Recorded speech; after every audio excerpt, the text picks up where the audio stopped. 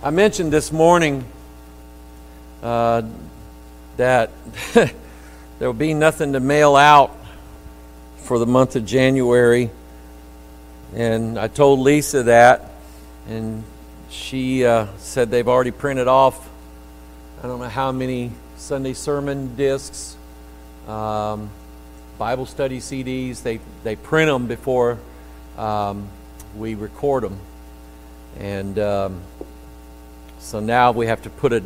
She said, "What are we going to do? Maybe we can put a note in the thing that tells people, sorry, nothing for January."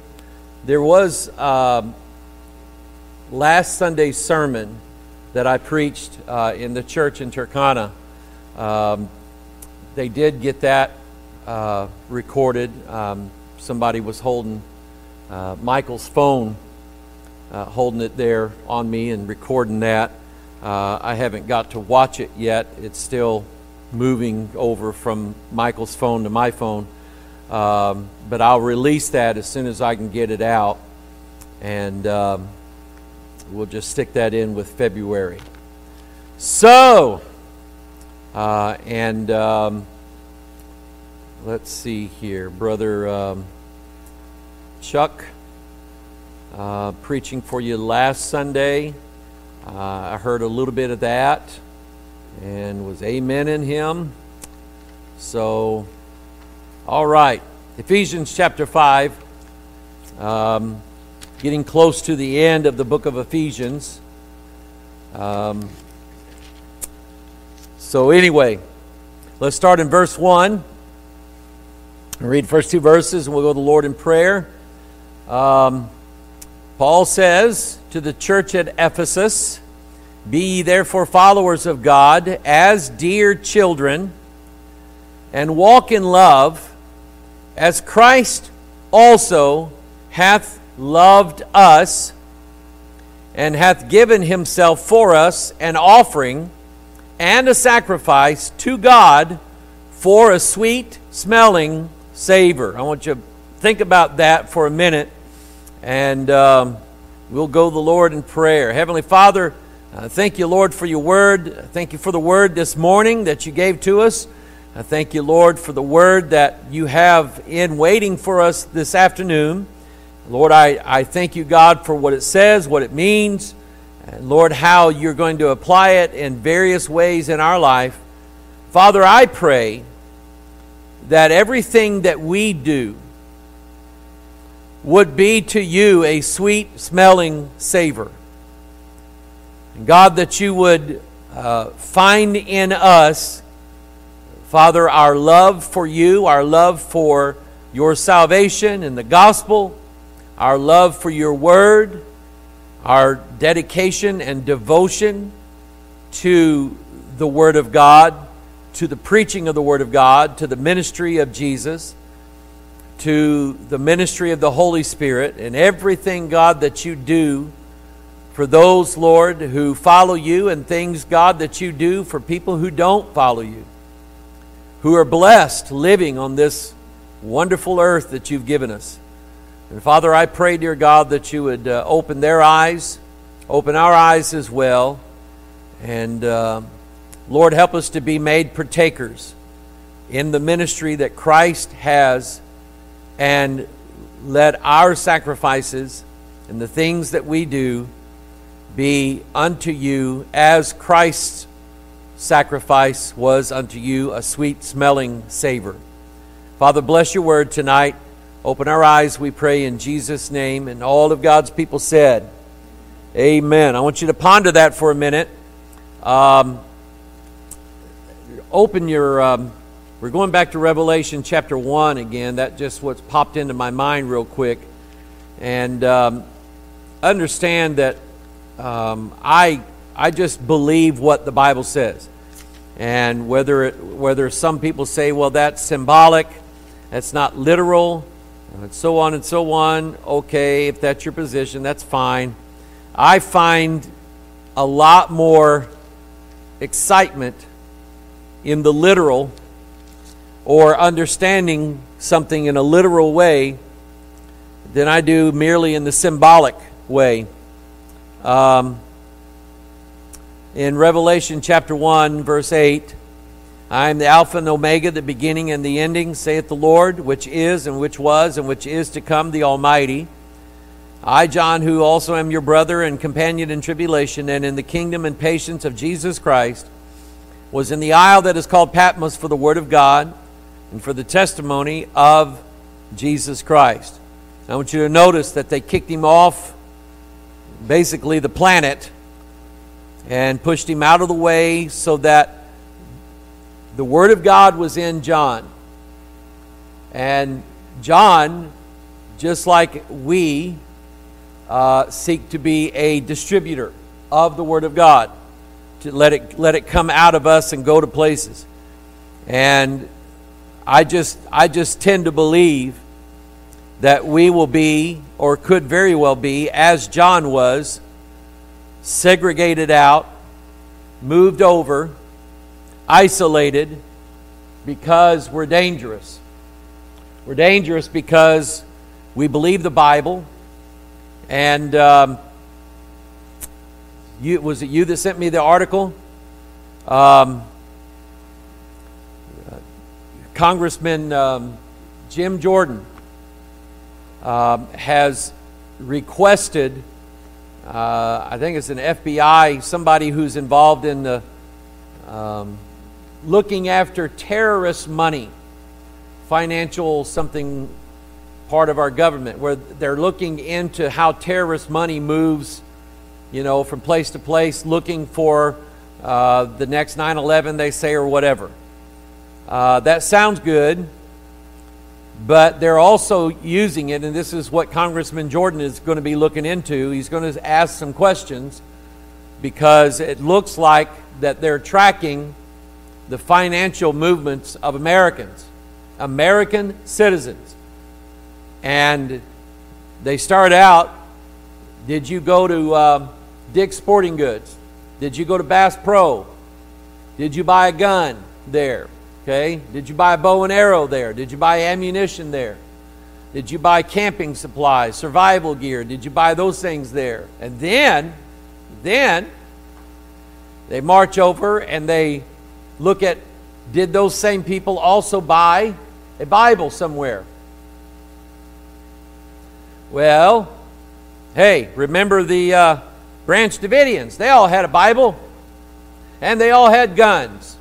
And they were so dangerous, we had to burn them all up, including the children. I'll never get over that. Now, listen, David Koresh was a pervert. He was a false prophet.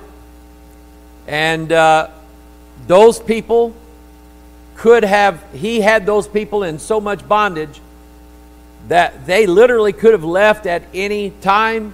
But Koresh told them if they left that compound, that they would not be in God's glory nor His saving grace, and that they would burn in hell. And so he basically sealed their doom. That does not give the government the right to shoot on women and innocent women and children. It does not give them a right to do that. And it's just, it makes me angry when I think about it. Like I say, there was a lot going wrong there. But then American citizens have rights. And they have a right not to be shot and fired upon if they didn't do anything wrong. They have a right not to be shot or fired upon by their government. They have that right. And so anyway, there were some innocent people that were killed in that place. And I'll just throw this in there because I'll never forget it, and I'm not going to let anybody else forget it. Every single alcohol, tobacco, and firearms agent that was killed in the initial raid on the Branch Davidian compound, what started it all, every agent that was killed just happened to be a former Bill Clinton bodyguard working for the Arkansas State Police. It's a fact. It is a fact. You can. I've known it for years. You can look up their names and follow them, and they were all Bill Clinton, Arkansas State Patrol bodyguards that got transferred to a higher position for their service. And how is it that only the Bill Clinton bodyguards were killed on that initial raid, and none of the other ATF agents were killed? Only those were killed. Okay? It's a fact. And I'm never going to let that go. I don't talk about it much, but it is a fact. Okay? Very quickly, we found out just the other day, well, it was February 2nd. Just days after we leave Kenya, after we leave Nairobi, there's an explosion at a gas distributor plant, which is, I asked Michael, and he said it was way north of the airport. It'd be like the difference between Jefferson County and St. Peter's. Okay?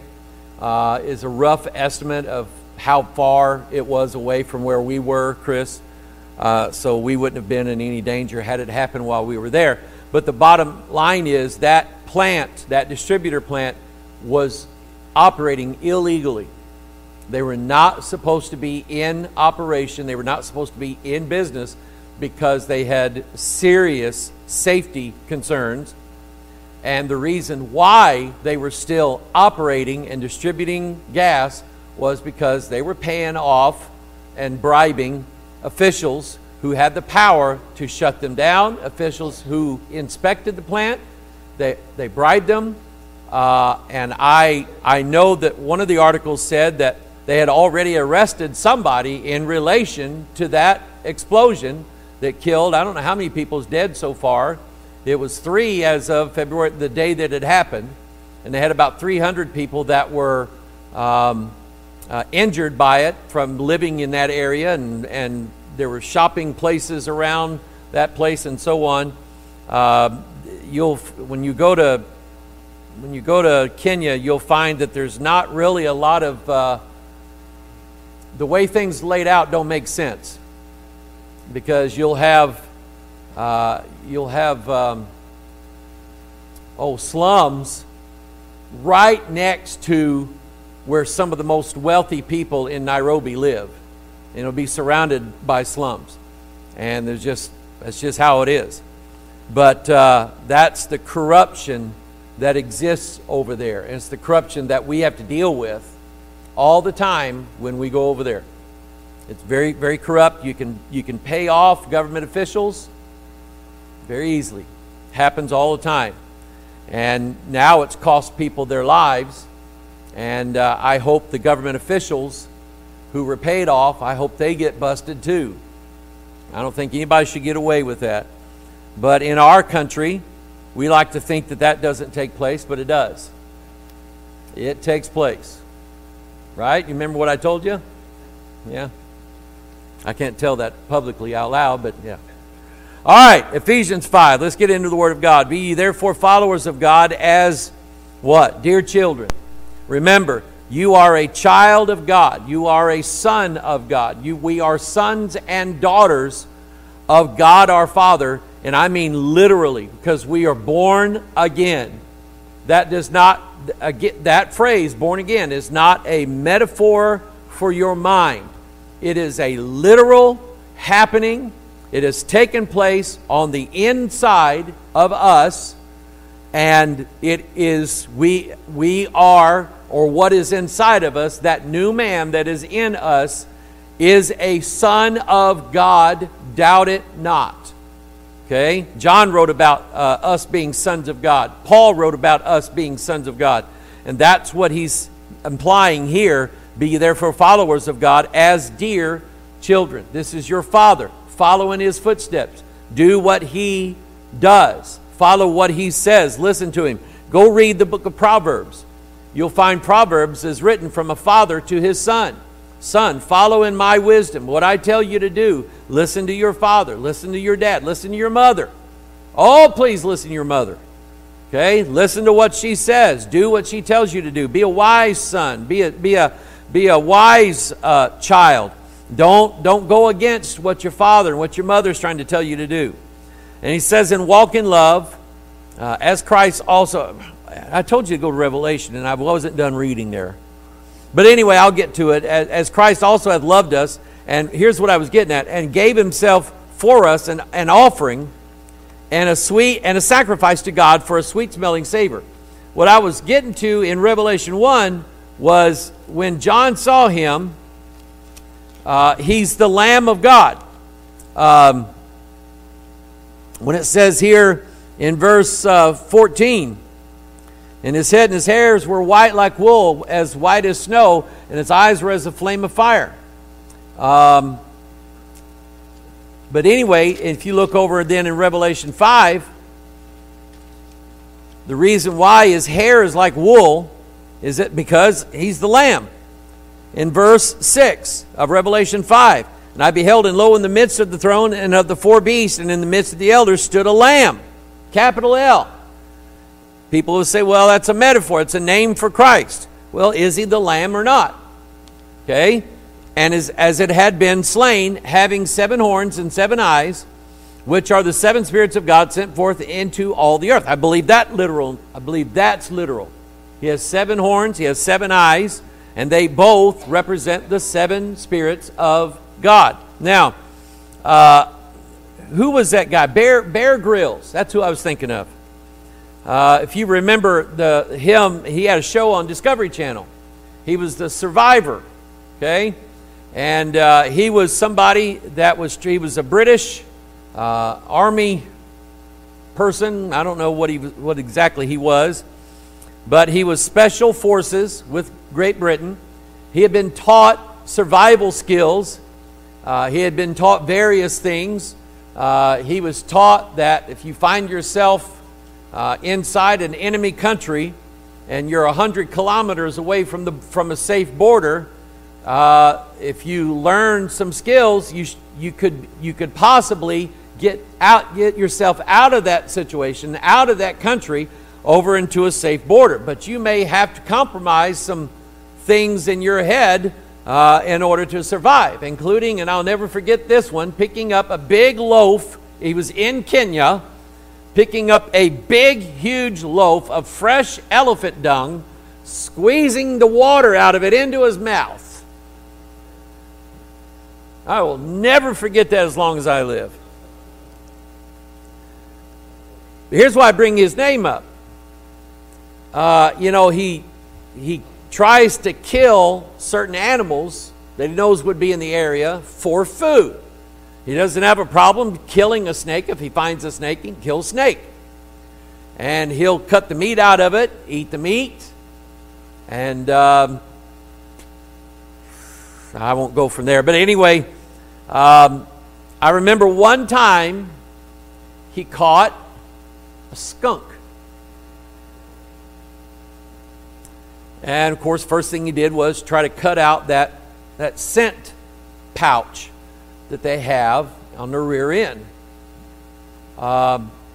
Even being successful in trimming off that scent pouch on that skunk, he stuck that skunk on a spit that he had made and cooked it over an open fire and was eating it. And he said that was one of the worst things he'd ever eaten. And I'm going, this guy's eating. He goes digging through logs and pulling out big grub worms about like that and let them mush out of his mouth. But he eats a skunk. And here's my point. Don't ask me to eat skunk. Okay? We took Chris to Carnivore, and I told him there's some things here you will want to try and some things you better not. I'll leave it at that. But don't cook a skunk and tell me it's beefsteak. because I'm pretty sure I can tell the difference. He said the smell of it, just while cooking, was awful. And he had to make himself, the point of it was he had to make himself eat this thing for some nourishment, some protein value to get out of it so he could make his way out of the forest or whatever it was. And it's entertaining, but after he ate the skunk, we know that he went to a place off camera and ate Twinkies and French fries and all that stuff. But anyway, here's my point with this. When you think of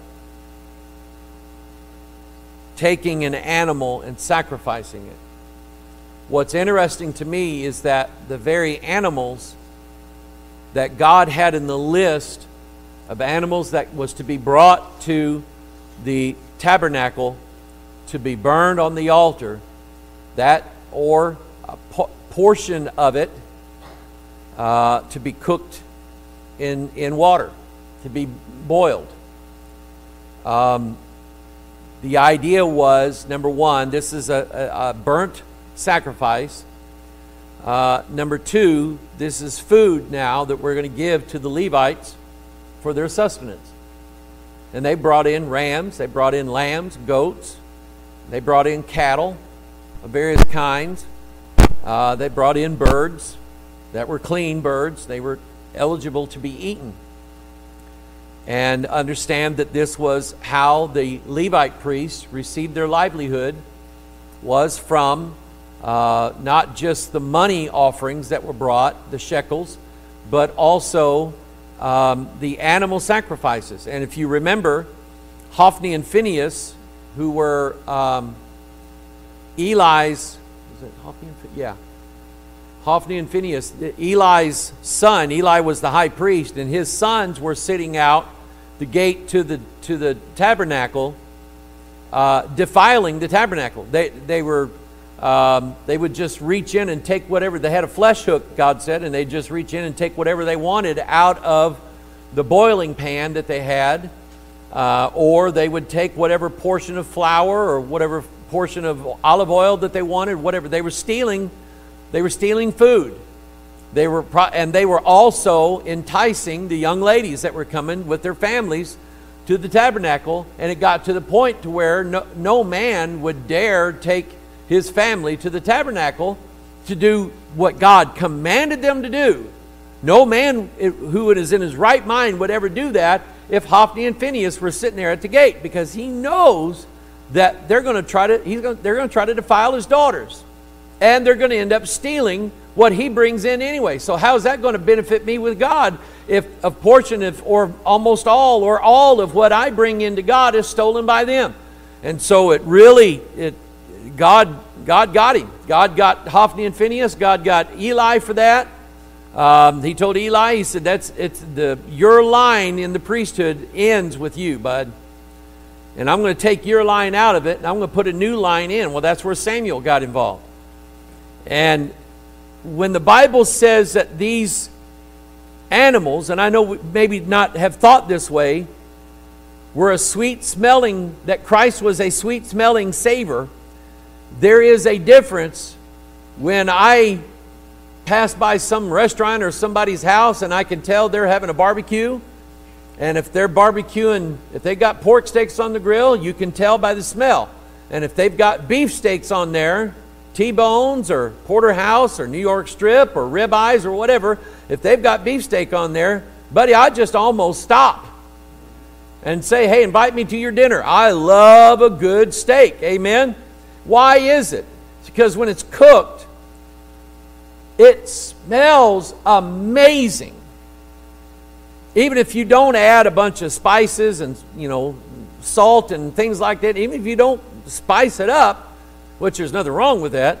But even if you don't do that, just the cooking of beef over an open fire is an amazing. Alicia said it when we went to Burger King. She said, oh, that smells good.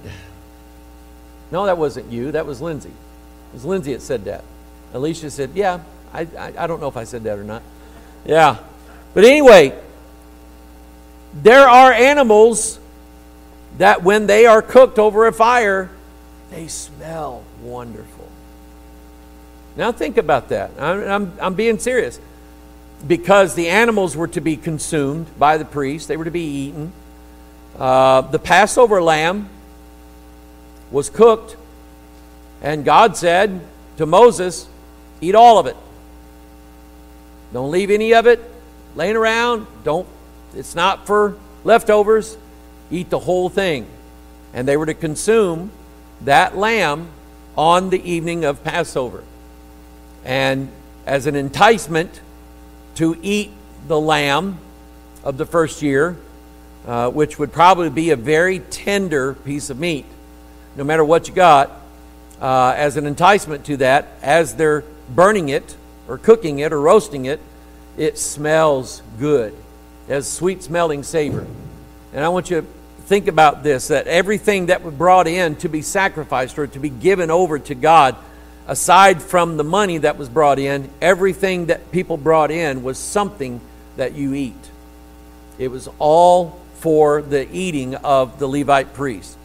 And so God is taking now Christ, who was offered for us as a sacrifice to God, and it was a sweet smelling savor, which means that it smelled wonderful. It smelled good. It wasn't a big piece of skunk or rat. Yeah. Snakes. I don't know if I've had snake. I've had crocodile. That's pretty good. Did you get any crocodile? I think you did. I'm not sure. But anyway, crocodile's not bad. Okay. But anyway, there's a difference between skunk and steak is what I'm telling you tonight. And there's a place in the scripture, I have it in my notes, I probably won't get there tonight, but where Paul, in fact, let me go there. Let me see if I can find it. Yeah. Turn to 2 Corinthians 2, and we'll just follow in this direction tonight. I'll get into some of the other sacrifices next Sunday. But let me get to the point here tonight. 2 Corinthians chapter 2. I like this. Man, I like this passage. It's just a wonderful, wonderful promise that God has made to us, and God blesses us this way. Now remember that Christ is a sweet-smelling savor, and His sacrifice were a sweet, they smelled sweet. And by the way, also in the tabernacle, there was burning incense. Now, there is difference between the smell of incense and the smell of a cigarette. Right? There's a difference. One of them smells good, and it is a sweet smell. Most incense is a sweet smell. Cigarette, tobacco is not a sweet smell. It's awful. I remember going on visitation one night years ago when I was a teenager. Went with a guy in our church, and we went to a family's house, and I think I've told this, but the mom and the dad both were heavy smokers, and the daughter that we went to school with, Jerry, I won't give her name out, but anyway, the daughter was an adult by then, and she was a heavy smoker, and her sister was a heavy smoker, and her husband was there. He was a heavy smoker, and me and Ted were sitting in this guy's house talking to him about coming back to church, and I mean, they're all lighting up. And I think they're doing it now after a while. I think they're doing it to get rid of us. Because, I mean, they're all just puffing away and just puffing as hard as they can and light up another one. And the whole house just, and I'm like, oh, let's get out of here. And looked like me and Ted was on fire as we come out of that house. Okay? Smoke still coming off of us. One smells good and one doesn't. Now thanks be to God, 2 Corinthians 2:14, which always causeth us to triumph in Christ. What does that say? Does it say that sometimes we don't triumph? No. It says it always. God always causes us to triumph in Christ. means that you never lose. Even when you've done something stupid, even when you've done something you think, man, I thought that sin was gone years ago, God still triumphs in us. God doesn't lose. We're never going to lose. Now, it may cost us something. If we do something wrong, it may cost us something. In fact, it probably will.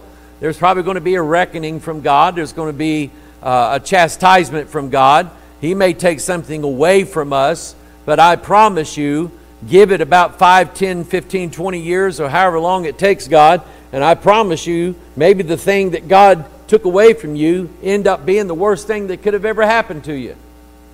Listen, I've seen that with God too in my life. Okay? And God just took things away, and I'm going, God, well, why did you do this, God?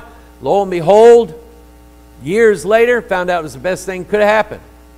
Okay? God was sparing me. God was helping me. He was causing me to triumph, but I didn't know it at the time. I thought I'd lost. But you never lose in Christ. Never do. And maketh manifest, here it is, the savor, same word, savor of His knowledge by us in every place. That means that when we are out away from this church, and every place, how many places did he say? Every place or some places? Every place maketh manifest the savor of His knowledge by us in every place.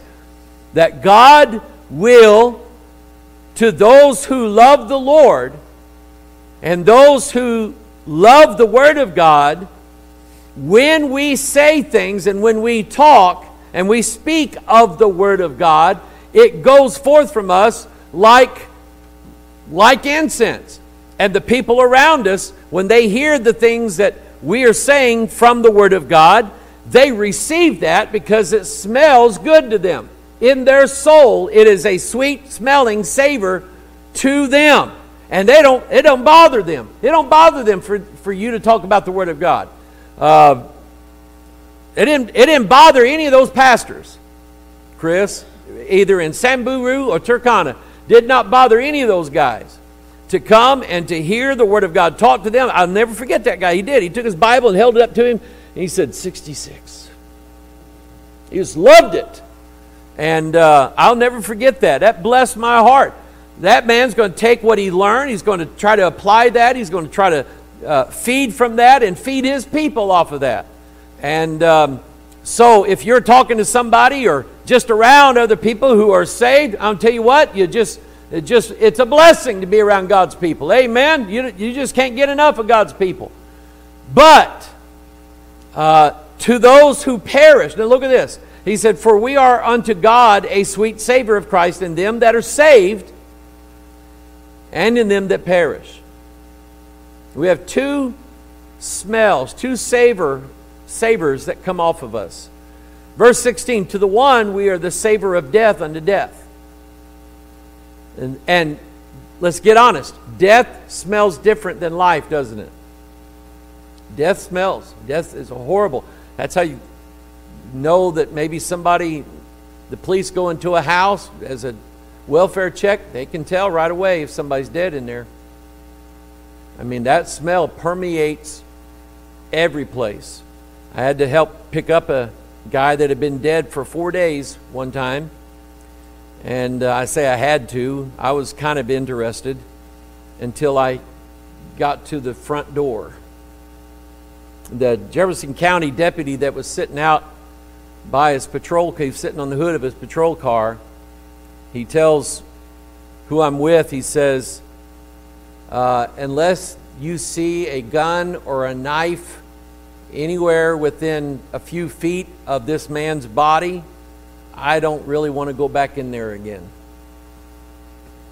So he said, unless you see obvious signs of a struggle or foul play, he said, I'm not going back in there.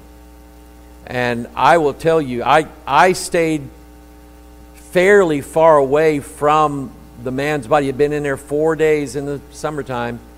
The TV was left on, all kinds of things. And what happened was the neighbors, this guy lived alone. He didn't have anybody around as family or anything like that. And what happened was the neighbors started smelling outside of his trailer house, started smelling something, and they're going, oh no. So they called the sheriff, and we went in there. But that smell, I couldn't get it out of my nose for days. And I wasn't near as affected by it as the person I was with. But that's just the thing there. The reason why lost people don't want to be around saved people. Because we smell like death to them. We are a mindful thing to them of their own perishing. To be around you reminds them that they're not ready to meet and stand before God. And they may talk themselves into it and think that they are outside of their contact with you, but just being around you, to them, you are a savor of death. Because maybe they know you, and they know you go to church and you read the Bible and you believe it, and they've seen the change in your life. And while secretly they admire that, they don't want part of it. They love their sin more than they love anything else. So they don't want you around because you smell like death to them. But he said, to the other, the savor of life unto life. Those even lost people, those who are looking for Christ and looking for the gospel and looking for everlasting life, when they get around us, they like it. God allows them to smell from us a sweet smelling savor. And again, it's the difference between, I hate to put it this way, but it's the difference between incense and a cigarette. In the tabernacle, there was an altar of incense inside, right before the Ark of the Covenant. So here you have the table of showbread here on the north, and you have the candlestick here on the south, and to the west, before the veil, was another altar, but it was intended only for incense. And that represented the prayers of God's people.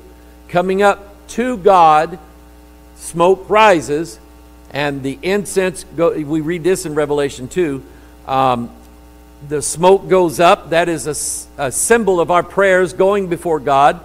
And our prayers to God are a sweet-smelling savor to Him. God likes it when we pray. God likes it when we pray to Him. Amen. He likes us spending time with Him, talking to God, confessing our sins, telling God what's going on, telling God that things we worry about, telling God thank you for what He's done in our life. Those things, God loves that because that smells good to Him. Other people like being around you, even if they're not saved. They probably will at some point be saved. I know somebody right now that is going through that, and I've been praying for him, and praying for him, and I was told the other day that this particular person is kind of working toward the big crossover, coming to the Lord Jesus for his salvation. You don't know who I'm talking about, so just pray for whoever Mike Hoggard's talking about, all right? Just pray for that person. But anyway, he says to the other, verse 16 again, the savor of life unto life. And he said, who is sufficient for these things? In other words, who can generate that on their own? Who is it among us that can, without God's help, generate a sweet-smelling savor to people, or the opposite to others? Who in us can do that? I can't. God must do it in us. Christ must do it for us. And God must do it in us and through us. For we are, verse 17, look at this. For we are not as many which corrupt the word of God. So the corruption of God's word was already well in place by the time Paul came around. In other words, he's barely getting into writing the New Testament. And he said, already they're corrupting it. Paul told everybody at the end of the book of Acts, he said, I know that after my departure, after I'm gone, grievous wolves are going to enter in, not sparing the flock. And he talked about people like Hymenaeus and Philetus. He said, whose words doth eat as a canker or a cancer. It's literally what it says. Their words will eat just like cancer eats, and just takes and takes and takes and doesn't give anything back. And it's all about the corruption of the Word of God. Taking the Word of God and taking words out of it, putting words back into it, or changing the words, and then changing the meaning of the words. One of the things that we see that has taken place, let's say in the last 60, 70 years of Bible doctrine, and the doctrine of the Bible is, how many of you have a Strong's Concordance? Okay. My mom got one. I think I have it. But anyway, it was a good tool to use. Still is. There's nothing wrong with it. But it was a concordance of every word in the King James Bible and what that word meant. Talking about the Hebrew and the Greek and the Aramaic. It was a dictionary and a concordance and a list of every word in the King James and what those words meant. So the scholars figured out years ago, well, if we can't really just get away with taking stuff out of the Bible or whatever, what we need to do is rewrite the concordance to change what the Greek word means. See how sneaky the devil is? All you got to do is alter the dictionary. Change what the word means. And when you do that, it's like Bill Clinton saying, what is.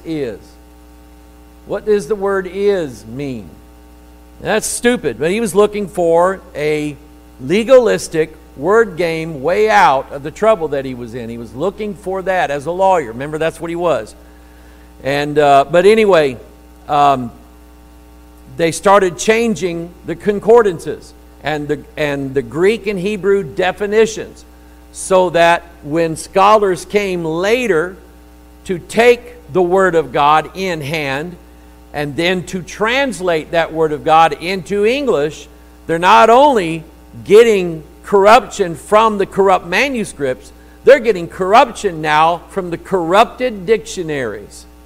What do the words mean? There is a gift of interpretation of tongues that God gives to man, and then there is Babel. The language of Babel, where it says we don't know what it means, but we're going to change it because we don't like what it says. We're going to alter it. We're going to change it. And so we are not as many which corrupt the word of God, but as of sincerity, but as of God, in the sight of God, speak we in Christ. So it all has to do with the things that you say to people, and what you tell people. You can tell people, you can go around telling people, yeah, I go to such and such church, or I go to Bethel Church, or whatever, and that Pastor Mike, he's a pretty good preacher. I just, he just says some things that I disagree with, and I tell you, he just doesn't get the Bible right, and I don't think he's got the education that I've had people say that, but anyway, he's not really educated like I need in my life, and by the way, he's wrong about some of the words. I know the King James is a good Bible, but it's wrong about some things it says, because the dictionary, the concordance has changed now, and we all know we have a better grasp on the Greek and a better understanding of the Hebrew words now, and we're going to go with that. We're going to follow that. You go around telling everybody that about Bethel Church, and then don't invite them to church. Because, well, I would say invite them to church, because what they're going to do is they're either going to say, yeah, you're right, we heard that, we don't like that, Mike, we don't like Bethel Church, we're not ever going back there ever again. Or they may just say, you know what, I think I found out who's lying here. And I've had that happen as far as the videos that we put out. Some guy decided he was going to go after me and call me out to be a big, major false prophet. And what he did was he called me on the phone and caught me off guard and made me say something that I wasn't comfortable with saying it the way the way he had me worded. I don't remember what it was, but then he called me back and he's recording it again, and he catches me. He waits about 6 months till I forget what I said to him. And when he said, because you said such and such this, I said, I never said anything like that. I don't believe that. And he said, I got you. He was just waiting for me. I got you. I got you recorded on that. And he made another video and played both things. And somebody wrote in the comments, he said, before this video, I didn't know who Mike Hoggard was. But I went to see and watch some of his videos. Now that I've watched him, I now know who's lying. I know who the false teacher is. It ain't Mike. And so I welcome the bad advertisement. Anyway, every place you go, remember, there is a savor coming off of you. And people are going to think of you that you are to them about death or you are to them about life. And if you want people to follow you into the kingdom of God, and I don't mean follow you in your teachings, I mean walk with you as we go to the pearly gates. If you want people to follow your life into heaven's gates, please be a savor of life unto life to them. Say the things that are right to them. Say them in love. You can tell that you can speak the truth to people, but hate their guts doing it. And speak it in such a way as you hope that they reject you so you can feel glorified in God's sight. God accepted me, but He don't accept them because they didn't do what I said to do. And there's people like that everywhere, especially in fundamentalism. They're just waiting to catch you say something slightly wrong, and they're going to nail you for it. Well, those people you can't help. But to everybody else, be a savor of life. Be something. Don't be a skunk. And don't be a cigarette. Amen? Be a beef steak, porterhouse steak on the grill. Amen? Amen. Sirloin. Deer tenderloin. Yeah. Let's stand to our feet.